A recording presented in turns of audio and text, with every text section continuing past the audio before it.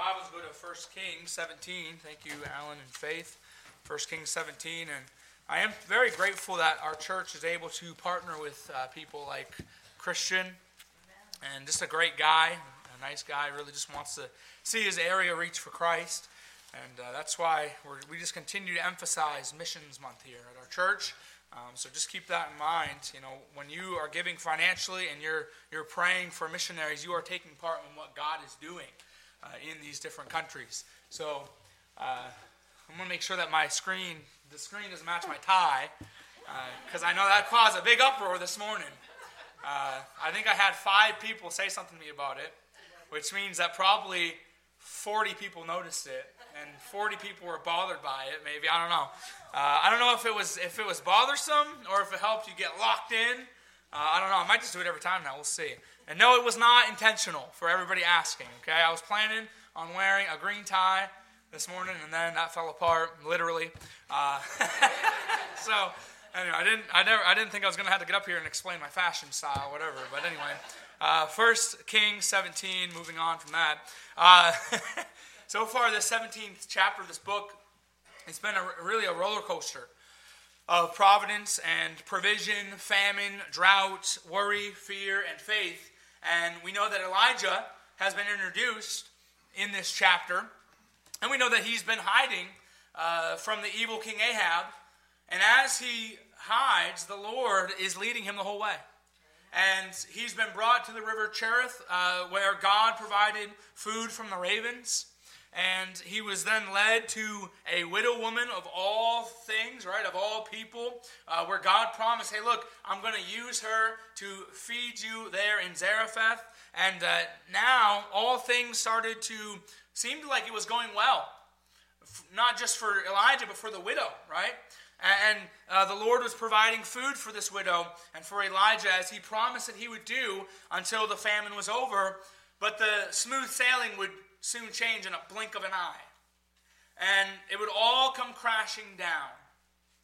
Everything, that it was going great, things were going smoothly, but it would all change. But the good news is, through it all, the Lord God, as he lived, there was hope. Amen. And look, we know that that's the case today. And this evening, you may be going through some difficult times. Well, I know some of you are going through difficult times, and maybe some things are going on that maybe a lot of people don't know about. But you can know that regardless of what you're going through in your life, God is still alive. He's still on the throne.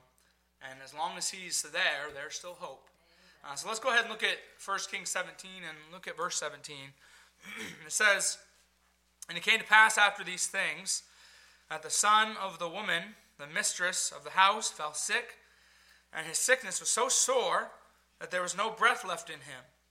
And she said unto Elijah, what have I to do with thee, O thou man of God? Art thou come unto me to call my sin to remembrance and to slay my son? And he said unto her, give me thy son.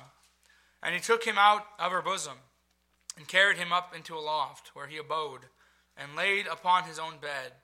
And he cried unto the Lord, and said, O Lord my God, hast thou also brought evil upon the widow whom I sojourn by slaying her son? And he stretched himself upon the child 3 times, and cried unto the Lord, and said, O Lord my God, I pray thee, let this child's soul come into him again. And the Lord heard the voice of Elijah, and the soul of the child came into him again, and he revived. And Elijah took the child and brought him down out of the chamber into the house, and delivered him unto his mother. And Elijah said, see, thy son liveth. And the woman said to Elijah, now by this I know that thou art a man of God, and that the word of the Lord in thy mouth is true. Let's pray. Dear God, we thank you for the Old Testament. We thank you for this book.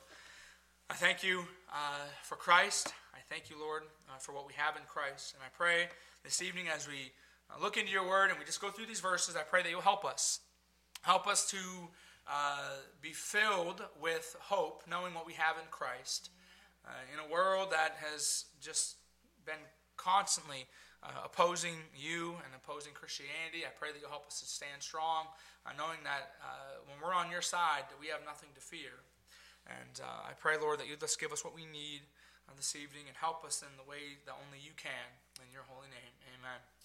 It's often been said that every book in the Bible ultimately points to our Lord and Savior Jesus Christ. And I believe that that is true. And the passage that I just read really is no different. The title of the message tonight, as you can see, is The Power of the Resurrection. Now, we're going to see in the raising of this boy from the dead through Elijah, we see a powerful picture of our resurrected Christ. And in that, we see the joy that it brings every single believer. And again, kind of like what I mentioned in the beginning here, in this we see that no matter what we face in life, no matter what hardship we may be going through it all, we can hold to the truth that there is great hope beyond the grave thanks to the resurrection of our Lord and Savior, Jesus Christ. We're going to see through this that even in the midst of turmoil and problems and a sin-cursed world that has seemingly gone mad, we have much to rejoice in. Amen. We have much to hold on to, and we will see the great power that is in the resurrection of Christ. So let's look at verse 17 though again, and we'll just kind of develop this truth. Look at when it says in verse 17, it says, "And it came to pass after these things that the son of the woman, the mistress of the house, fell sick. And his sickness was so sore that there was no breath left in him." And we know that from verse 15, where we saw, I think it was last week, that God continued to provide food for this little family. And he continued to provide food for Elijah. And it says in verse 15 that he did this, they did eat many days. So the continual miracle of God providing this food, if you're this widow, you would be pretty happy about this, wouldn't you? It would bring a sense of happiness, and it would bring a sense of security for this widow specifically. But the happy days, of course, as we read in verse 17, are now overshadowed by the sickness and then the death of her little boy. Now this poor widow, she experienced really, you could say, a 1-2 punch that would devastate her. First and foremost, church, listen, she lost a child. She lost a child. Now, I've never lost a child, and I pray that I never do. But I've known several people that have. I know several people that have. My in-laws, for one, 13 years ago today, actually lost their son at 18 years old. And I know from what I've heard that it's a terrible thing to experience regardless of their age. It's something that no parent ever wants to go through. But with the death of her son, she did not only lose a child that she dearly loved, but she also lost hope for the future. You just consider the fact that with her son gone, she would have nobody to help provide for her in her old age. She didn't have a husband. She didn't have anybody. So everything was going great. Everything was smooth sailing. God was providing for her. And then all of a sudden, tragedy disrupted everything. And church, isn't this at times how life seems to go? You know, maybe you're on a mountaintop. Everything is going well. You're at peace. And then suddenly you're brought down to a low and a very deep valley full of sorrow and pain. And it just seems like it just comes out of nowhere. And that's what happened with this widow. And of course, as a flood of emotions came over this widow, like Job did, she questioned and she wondered why all this happened. But as she wondered, the guilt of past sin haunted her mind, and it was very heavy on her heart. Look at verse 18 again. "And she said unto Elijah, What have I to do with thee, O thou man of God? Art thou come unto me to call my sin to remembrance and to slay my son?" So we see here that this widow directly blames herself for the death of her son because of maybe some past sin that she committed. And we don't know what this sin was that was bogging her down with guilt. But church, whatever it was, the memory of it was very close to her. And she was feeling really guilty about it. She thought that this killed her son. Can you imagine how that would feel? Now we know this isn't the case. Looking at it now, we know that God would be using this tragedy to show himself mighty once again. He was not doing it to punish her. And then listen, there's an implication for us in this. And some of you really need to hear this. If you're a child of God, you're not going to be punished for past sins. Now here's the thing. Look, if you've confessed it to God, you've forsaken it, you've repented of it, and you've moved on from it, I want you to know God has forgotten about it. He's not going to bring it up. It's as far removed as the east is from the west. He's not going to punish you for something that you've already repented of. Now, will you have to deal with consequences for past sins at times? Yes, you will. Amen. But God's not going to actively punish you and try to bring tragedy after tragedy in your life to try to make you pay for it. Okay, that's not how God is. Now just think about this, okay, to help illustrate this point. Think about how you deal with the sin of your children. When your children sin, when your children have done wrong in the past, for those of you that don't have little kids in the home now, if they repent and they ask for forgiveness, you don't continuously remind them of their past error and continue to punish them for that thing they did 5 years ago, do you? If you do that, then you have problems, right? Instead, a good parent will forgive and correct and provide guidance to help the child learn and to help grow. So tell me this, if that's what we do as earthly parents, then how much greater is God, our Heavenly Father, right? He treats his children with grace and forgiveness. So when we confess our sins and we seek his forgiveness, he's not holding our past mistakes over our head. That's not how our God is. So again, how much greater is our Heavenly Father than us as parents? So whenever you experience a health crisis or a death in the family or some type of emergency or a tragedy or some other terrible thing that causes your world to come crashing down, you need to understand it's not always chastisement. That's what I'm trying to get at here. If you're living in sin, it probably is. But if you're not, it could be, and it probably is, for your own sanctification. Let's hold our place in 1 Kings and go to 1 Peter for a moment. Keep a place in 1 Kings, so we're going to go right back there in a moment. It could be, if you're going through a difficult time, and maybe you're going through a time that seems like it's lasting forever, and you're not living in sin, it's likely not chastisement, but rather for your own sanctification. Look at 1 Peter 1, and look at verse 6. It says in verse 6, wherein ye greatly rejoice, though now for a season, and look what it says, those three words, if need be. Let me stop right there. Sometimes we need to go through a trial. Sometimes we need to go through a difficult time in our life. Look what it says, ye are in heaviness, through manifold temptations. That means many trials.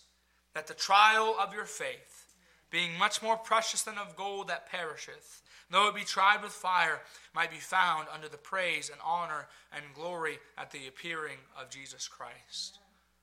So Christian, God could be using this, whatever it is going on in your life, and he probably is trying to use it for your sanctification, so that your life can bring honor and praise and glory to Jesus Christ. I'll go back to 1 Kings 17. We know that praise and honor and glory would go to God because of this tragedy with this widow. In the midst of this heart-wrenching situation where the widow was struggling with her past, what did Elijah do? He took the boy in his arms and he decided to seek the Lord. Look at verse 19. Verse 19. And he said unto her, give me thy son. And he took him out of her bosom and carried him up into a loft, where he abode and laid him upon his own bed. And he cried unto the Lord and said, O Lord my God, hast thou also brought evil upon the widow with whom I sojourn, by slaying her son? Elijah, he obviously takes this dead child from the widow's arm who is grieving, and he carries him to his bedroom, and then he fervently and sincerely cries out to God on this child's behalf. Now I think it's interesting here that Elijah, who was the man of God, who was the prophet, he did not understand why this happened himself. He didn't know. And he even questioned God about it. And one thing that we learn from this, church, is that even when we're living for God, even if we're trying to follow his will, sometimes things will just happen that you don't understand. And things will come along in your life that you just don't have the answers for. Because God doesn't want you to have the answers. And you may wonder, what is God's purpose in doing this? I mean, Elijah didn't even know what the purpose was, so he sought God. But listen, church, we also learn in this time, through the example of Elijah, that there's when we are going through a trial, when we're going through some things that we don't understand, when we're wondering what is God's purpose in doing what he has done, we learn through Elijah that there is often only one thing that we can do. And that is take our concerns and our cares and our anxieties and our worries to the very throne of God, as Elijah did. Listen, that's what we need to do. What does 1 Peter 5:7 say? It says, casting all your care upon him, and thank God, for he careth for you. Philippians 4:6 says, be careful for nothing, or be anxious for nothing. Don't be worried, but in everything, by prayer and supplication, with thanksgiving, let your requests be made known unto God. Hebrews 4:16, we all know that verse. It says, let us therefore come boldly unto the throne of grace, that we may obtain mercy and find grace to help in time of need. Hey, listen, we need to run to God. We need to call upon Christ. And this is what Elijah did. And this is what we must do. He prayed in great faith, and he prayed in desperation, and he poured out his heart to the God who hears. Hey, listen, when was the last time that you poured out to God? You just poured out your heart to God, and you just begged God. You interceded on somebody's behalf. You asked God to give you wisdom in this situation or this trial that you're going through. When was the last time you did that? Look, are you doing that every day? Are you seeking God and pouring out your heart to God, regardless of your situation, like Elijah did? Well, after Elijah cried out to God, and after he asked why he brought this to pass, Elijah then prays for a miracle. Look at verse 21. And he stretched himself upon the child 3 times and cried unto the Lord, and said, O Lord, my God, I pray thee, let this child's soul come into him again. Elijah was so concerned about this little boy, and he had such great faith that he stretched himself upon this child, and he begged God to put breath back into him. He begged God to help him come back to life. And as Elijah prayed for this boy to be brought back to life with great faith, his prayer did pay off. Look at verse 22. And the Lord heard the voice of Elijah, and the soul of the child came into him again, and he revived. Hey, look, church, there's a good theological implication here. Understanding that it is God and God only who holds death and life in his hands. Okay, God is in control of that. And he's proved this time and time again in Scripture. And this is found explicitly in Scripture many times. But one place I want to mention is 1 Samuel 2, verse 6. It says, the Lord killeth and maketh alive. He bringeth down to the grave and bringeth up. And this was proven with Elijah. And he prayed for the resurrection of this child. He prayed for life to be brought back in this child. And it was God and God alone who reigns over life and death back then and even now. But as we see this son being brought back to life and then being brought to his mother, we see a great picture of the power of the resurrected Christ. Look at verse 23. And let me just say this, if you look for him, a lot of times you'll find types of Christ in the Bible everywhere. I mean, you'll just see things pointing to Christ constantly. Look at verse 23. It says, and Elijah took the child and brought him down out of the chamber into the house and delivered him unto his mother. And Elijah said, see, thy son liveth. And the woman said to Elijah, now by this I know that thou art a man of God, and that the word of the Lord is in thy mouth is truth. Hey, look, this is really wonderful, okay? This is really cool. I want you to see this. The moment this boy was raised from the dead, Elijah brought him down to his mother, and then immediately this woman confessed her belief in the God of heaven. She now believed that the word of God in the mouth of Elijah was the truth. Now you'd think that after God provided all the food for her all this time, you'd think that would have done it, but apparently it didn't. It took this her child being raised from the dead to understand, wow, Elijah is the real deal. He really is speaking the truth of God. And in this, we're reminded as Christians that belief in the resurrection is the foundation of true faith. This woman saw her child brought back to life, and when nothing else caused her to truly believe in the God of heaven, this did. So in this, we see a beautiful picture of the gospel as she confessed the Lord God to be true after seeing her son raised from the dead. Then you may say, well, how is this? Well, tell me, what is the gospel? 1 Corinthians 15, 3 and 4, right? It says Christ died for our sins according to the Scriptures, and that he was buried, and that he rose again the third day according to the Scriptures. What does Romans 10 verse 9 say? That if thou shalt confess with thy mouth the Lord Jesus, and shalt believe in thine heart that God hath raised him from the dead, thou shalt be saved. So this is we see this picture here in this book. Leland Ryken said that the widow of Zarephath shows how faith in the living God is grounded in the factuality of the resurrection. Belief in the resurrection of the body is the foundation of true faith, and resurrection is the proof of the promise of God. So church, for this widow, the resurrection of her son caused her to have true faith in the living God. And today, for us, salvation comes to us as we trust in the death and the burial and the resurrection of Jesus Christ. And there is great power in the resurrection of Jesus Christ. We know the verse, Romans 1:16, tells us, "For I am not ashamed of the gospel of Christ, for it is the power of God unto salvation to everyone that believeth." Hey, look, there's power in the gospel. There is power in the resurrection of Jesus Christ. Romans chapter 1 verse 4 says of Christ that he declared to be the Son of God with power according to the Spirit of holiness by the resurrection from the dead. What did Paul say when he spoke of the power of the resurrection in Philippians chapter 3 verse 10? He said that I may know him and the power of his resurrection. Look, the power of the resurrection is the power of salvation. And I want you to understand this really clearly tonight. Without the resurrection of Christ, we have no salvation.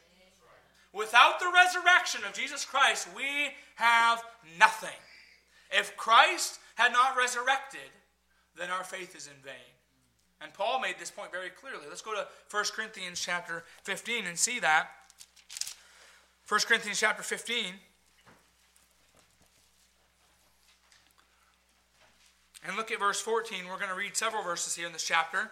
Which it really just talks about how significant the resurrection of Christ is. And look at verse 14 here. In 1 Corinthians 15. It says, "And if Christ be not risen, then our preaching is vain. And your faith is also vain. Yea, and we are found false witnesses of God, because we have testified of God that he raised up Christ, whom he raised not up, if so be that the dead rise not. For if the dead rise not, then is not Christ raised. And if Christ be not raised, your faith is in vain, ye are yet in your sins. Then they also, which are fallen asleep in Christ, are perished. If in this life only we have hope in Christ, we are of all men most miserable or pitiful." So this is a great passage because it's simply explaining that without the resurrection of Jesus Christ, we are hopeless. Without the resurrection of Jesus Christ, we have nothing to live for. Without the resurrection of Jesus Christ, the preaching that I'm doing right now and the preaching that I do every Sunday morning, Sunday night, Wednesday night, it's all pointless. It's in vain. It is empty. Without the resurrection of Jesus Christ, assembling together as a church is meaningless. It's of no use. Without the resurrection of Jesus Christ, trying to live out the Bible through the power of the Holy Spirit of God is meaningless. If Christ had not risen from the dead, then we're still dead in our sins. If Christ had not risen from the dead, then we are most miserable above all men. But here's the good news. He has risen from the dead. Let's look at verse 20. What's it say? After all this, after he says, look, if Jesus is not risen from the dead, this, and this. But look what it says in verse 20. But now is Christ risen from the dead. He is. He is risen from the dead. He has indeed risen from the dead. And therefore, all that we do for Christ is not in vain. Our faith has great purpose. Now I'm developing a thought here. Here's what I want you to understand. Because Christ has risen from the dead, we have no need to be miserable. We don't. Now listen. If you're in Christ, if you're saved, you've trusted on Christ for salvation, whatever it is that you're going through right now, understand you have no reason to be miserable. Now that might sound a little harsh. And you say, well, that's a little bit of a mean statement, but I don't want it to be like that. I want it to be encouraging. You say, well, how is this encouraging? Because here's the thing. If you're saved, you have something that extends so far beyond the physical and the temporal realm. I want you to be encouraged by the truth of the resurrection of Jesus Christ. Now, going back to the widow, okay? The widow was joyful at the fact that her son was raised from the dead. She was really of course be rejoicing at this. She got faith in God because, she saw her son was dead and now he lived. And now she could look forward to many more years of memories with her child again. And so this would be a joyful thing. This would be an exciting thing for this mother, for this widow. But understand that this boy would eventually die again. Right? He had a physical body. Eventually he would die again. The life that he would live on earth was limited. So as happy as it would be, and it was for him to live again, it was a temporary thing that could only bring this widow temporary happiness. But because Christ has risen from the dead, he has risen and he's never going to die again. And because this is so, his children can have eternal joy, not just in heaven, but here on earth. Let's look at Hebrews chapter 10. Hebrews chapter 10. Look at that passage. I love the book of Hebrews. There's so many great things in this book as it pertains to Christ. And look at verse 10 of Hebrews chapter 10. Hebrews chapter 10, verse 10.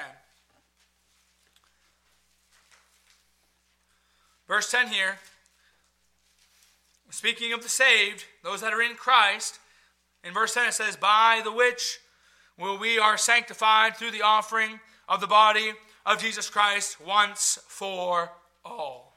Once for all. Look at verse 11. And every priest standeth daily, ministering and offering oftentimes the same sacrifices which can never take away sins. But this man, after he had offered one sacrifice for sins, forever sat down on the right hand of God. So look, as Jesus Christ, as he was crucified and he was buried and he rose again, he paid for our sins forever, never having to do it again. Thank God for that. He erased the sin debt of his children once and for all. He would never have to go back to that cross. Never. And he would never have to be sacrificed again. His blood would never have to be shed again because his one sacrifice was enough to forgive the sins of all that come to him. Now, as Christ resurrected, he swallowed up death. 1 Corinthians tells us that. As Christ resurrected, he has given spiritual life to those that were formerly spiritually dead. As Christ resurrected, he has guaranteed the promise of the final resurrection where all that are dead in Christ will raise from the grave. So truly, there is great hope beyond the grave for every believer. Amen. Look, if you're here tonight and you're saved, you have a lot to look forward to. Amen. You do. But here's something that's really important that I'm trying to get at here. The resurrection is powerful enough to give us joy in the here and the now. Yes. In the here and the now. Let's go to 1 John chapter 1. 1 John chapter 1. And many of you should be very familiar with this passage because we have gone through it before. It's been a little bit, but we've gone through it. And look what it says in 1 John chapter 1. And look at verse 1. It says in verse 1, in 1 John, that which was from the beginning, which we have heard, which we have seen with our eyes, which we have looked upon, and our hands have handled of the word of life. Let me stop right there. This is the Apostle John. What's he talking about? He's talking about Jesus Christ. He's saying, look, I have seen the risen Christ. I have handled the risen Christ. I have laid eyes on the risen Christ. I know that he's risen. I know that he is real. Now again, maybe you aren't familiar with this. In 1 John, John was fighting with what's called Gnosticism. These people believed that Christ wasn't real. He wasn't really flesh and blood. He was just a phantom. Well, John's refuting that and saying, listen, I know he's real. I've touched him. I've seen him. I know that he is real. He is flesh and blood. Look what it says in verse 2. For the life was manifested, and we have seen it, and bear witness, and show unto you that eternal life which was with the Father, and was manifested unto us. That which we have seen and heard declare we unto you, that ye also may have fellowship with us. And truly our fellowship was with the Father and with the Son, Jesus Christ. So let me just stop right there for a moment. John is writing all these things and encouraging these believers that maybe were confused by this Gnosticism. And he tells us his whole intention and his whole purpose for writing this book. And what's his purpose? Look what it says in verse 4. And these things write we unto you. Why? That your joy may be full. Hey, Christian, is your joy full tonight? You know, it can be, because Jesus Christ has resurrected. You know, if we're not careful, we can be so consumed with what's to come when we die that we don't take the time to rejoice in Christ while we live right now.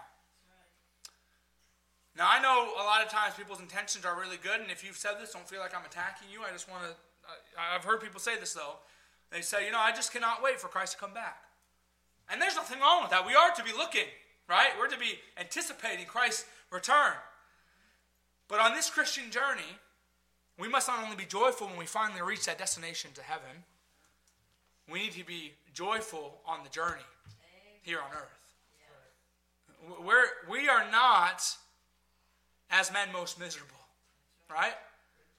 But so many people that live their life, even the saved people, they often live as if they are. They walk around the world, they look miserable. They walk around town, they look miserable. They look sad. Listen, are you saved? Look, if that's how we're living our life, what are we doing living like that? Where is the joy of our salvation? So I want you to think about this tonight. Do you have joy in your journey because of the resurrection of Christ? Or are you living your Christian life in misery? If so, then something is amiss. The truth of the resurrection, it's not just something that we take really to our grave into eternity, but it's something that we hold on to all throughout our Christian life. It is something that we must rejoice in while we are living and breathing. We can have joy because Christ has resurrected even on this earth. It's not just about the destination of heaven. It is about the journey. I want to just kind of give you an illustration to help you with this point. Just imagine you're planning this cross-country road trip with your family. And I know maybe some of you guys hate driving like me. I don't like to drive, but some people like to drive. And imagine you love to drive. And you love going on trips, and you're planning this cross-country road trip with your family, and the ultimate goal is to reach a beautiful seaside resort on the coast, and your destination, it promises relaxation and wonderful views and good moments with your family by the ocean. At least you're hoping for good moments with your family, right? It's going to be exciting. It's going to be good. But as you embark on that journey, you're excited about what lies ahead. You're excited about that destination. But you also realize that the journey itself holds its own unique adventures. During the road trip, maybe you pass through some picturesque landscapes. You see some really cool and unique small towns and maybe some big exciting cities. And then you discover some hidden gems along the way. Maybe like a hole-in-the-wall restaurant that just has great food and you just better than you've tasted in a while. Maybe something like that, to even beautiful views of nature that's only known to the locals and to people that are looking for it. And through that trip, through that car ride, and through that journey, your family bonds over conversations and fun experiences. And then it becomes clear that your journey is not just a means to an end. It is a significant part of the entire trip. There's laughter, there's stories, there's unexpected detours even. And maybe a few hiccups along the way. And there's small moments of joy during that trip that eventually become cherished memories. Hey, church, listen, this is a picture of what we have with life on earth and the destination of heaven. Just as you wouldn't be rushing through that journey to reach a resort, but you are savoring the experiences along the way, life on earth is meant to be full of joy. And it's available to you because Jesus Christ has been resurrected. And because of his resurrection, we can have joy today. Because of the resurrection, we can rejoice now. We are able to praise God even in difficult times. We can be thankful for his grace even in the unexpected detours and in the trials of our life. It's like that song says, because he lives, I can face tomorrow. Because he lives, all fear is gone. And life is worth the living just because he lives. So because he lives, we can have joy on our journey here on earth. We have great joy in our salvation. And the joy that we have in the resurrected Christ is a joy that far surpasses the joy that widow would have had in her resurrected Son, again, because it lasts forever. The resurrection of Christ, it's powerful enough to give us this joy unspeakable and to give us the fullness of joy even on the worst of days. Hey, look, this is why Paul could have joy in prison as he wrote to the church of Philippi. I mean, you just think about the conditions that Paul would be writing that book in. He was not in a favorable circumstance by any means, and yet he still talked about the joy that he had in Christ. He still talked about the power of the resurrection.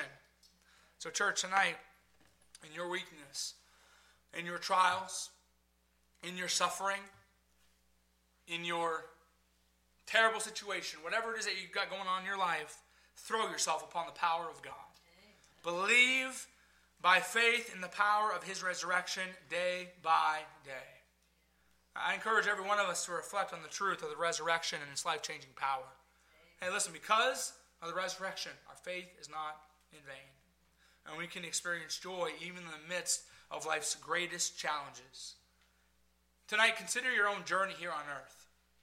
Just like travelers on a road trip, they're finding joy in their adventure, we too can find joy in our daily lives, knowing that the resurrection of Christ fills our life with purpose and with hope. As long as he's alive, we have purpose. We have hope. Tonight I encourage you to allow God to help you embrace the power of the resurrection. Allow it to be a guiding light into your life. Allow it to be a source of unwavering joy and a foundation of your hope. Don't just rejoice in the destination of heaven, but also rejoice in the journey that God has given us here on earth. Because in Christ we have abundant life here on earth and in heaven. And take the time to share the message of the wonderful gospel to those that are around you. And look, there's a lot of people that you see every day that don't have joy. They don't have any reason to have joy because they are without Christ. Each one of us should strive to be a beacon of light in a world that's filled with darkness and share the transforming power of the gospel with other people. So church, in the face of life's challenges and trials, remember, because he lives, you can face tomorrow with confidence and with joy. Whatever happens tomorrow, if you're in Christ, you can face it because he still lives. You can still have joy. The resurrection of Christ, while it is a historical event, it's not only a historical event, it is a living reality that changes our lives forever. Jesus Christ is alive, and he always will be. So every day look to the Lord. Proclaim and believe his truth, just as this widow of Zarephath did when she acknowledged the truth of God that was in Elijah's mouth. Rejoice each day in the power of the resurrection. And look, every day, rejoice in what you have in salvation. Let's bow our heads and close our eyes tonight.